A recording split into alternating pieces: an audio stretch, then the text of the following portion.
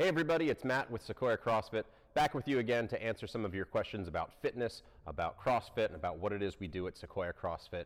And today's question is a common one that I get again, which is how do I get abs, or how do I get a six-pack abs? That's what people are coming here looking for. Six-pack abs are a common goal for people, men and women, because it is a good measure of overall fitness. Now, we can see people who don't have a lot of fitness but do have a lack of body fat, so they are skinny and they would have visible abs, whereas we would see people who are really strong who may also have a layer of fat over their midsection, so even though they're very fit, they may not look it. First of all, why six-pack abs are important? Well, in and of themselves, they're not.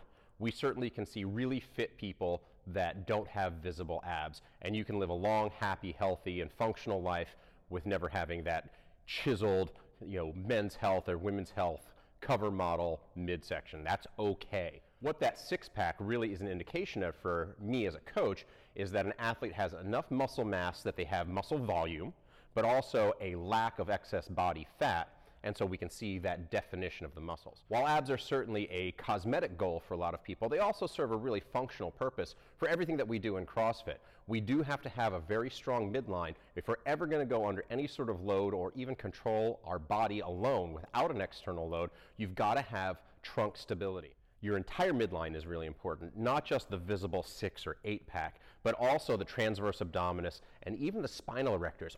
All of this band of musculature around our midsection is important to be strong because we want to be able to stabilize our spine so we can move loads and control our body. If I have a barbell on my back, but I can't keep my spine from rounding over every time I carry it, then we've got ourselves a problem. We can open ourselves up for injury. And again, injury prevention is a major part of what we're doing.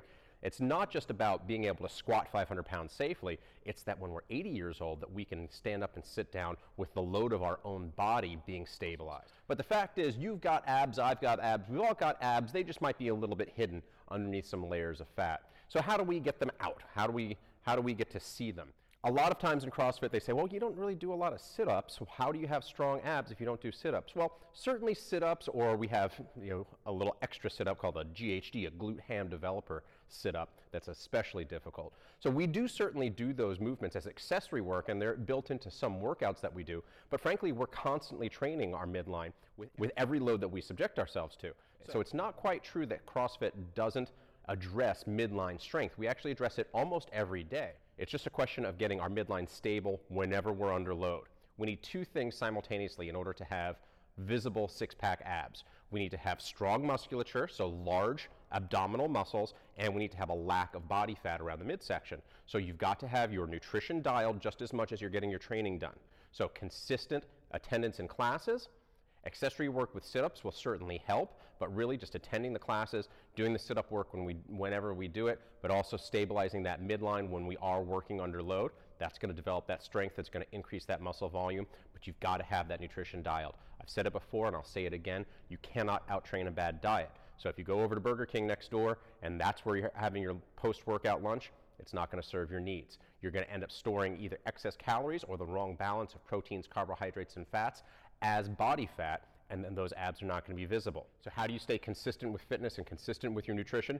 You visit us at sequoiacrossfit.com, you click on the link for a no sweat intro, and you come into the gym to talk with one of us one-on-one about your individual fitness and nutrition needs. We'll come up with a plan for you. We'll get you started with 5 personal training sessions, then get you into our group classes, having a great time. We're going to turn up the music, have a lot of fun, give you the best hour of your day, and get you in the best shape of your life. But you've got to go to sequoiacrossfit.com, click on the no sweat intro link, book a time to come in and talk with us, and we'll see you real soon.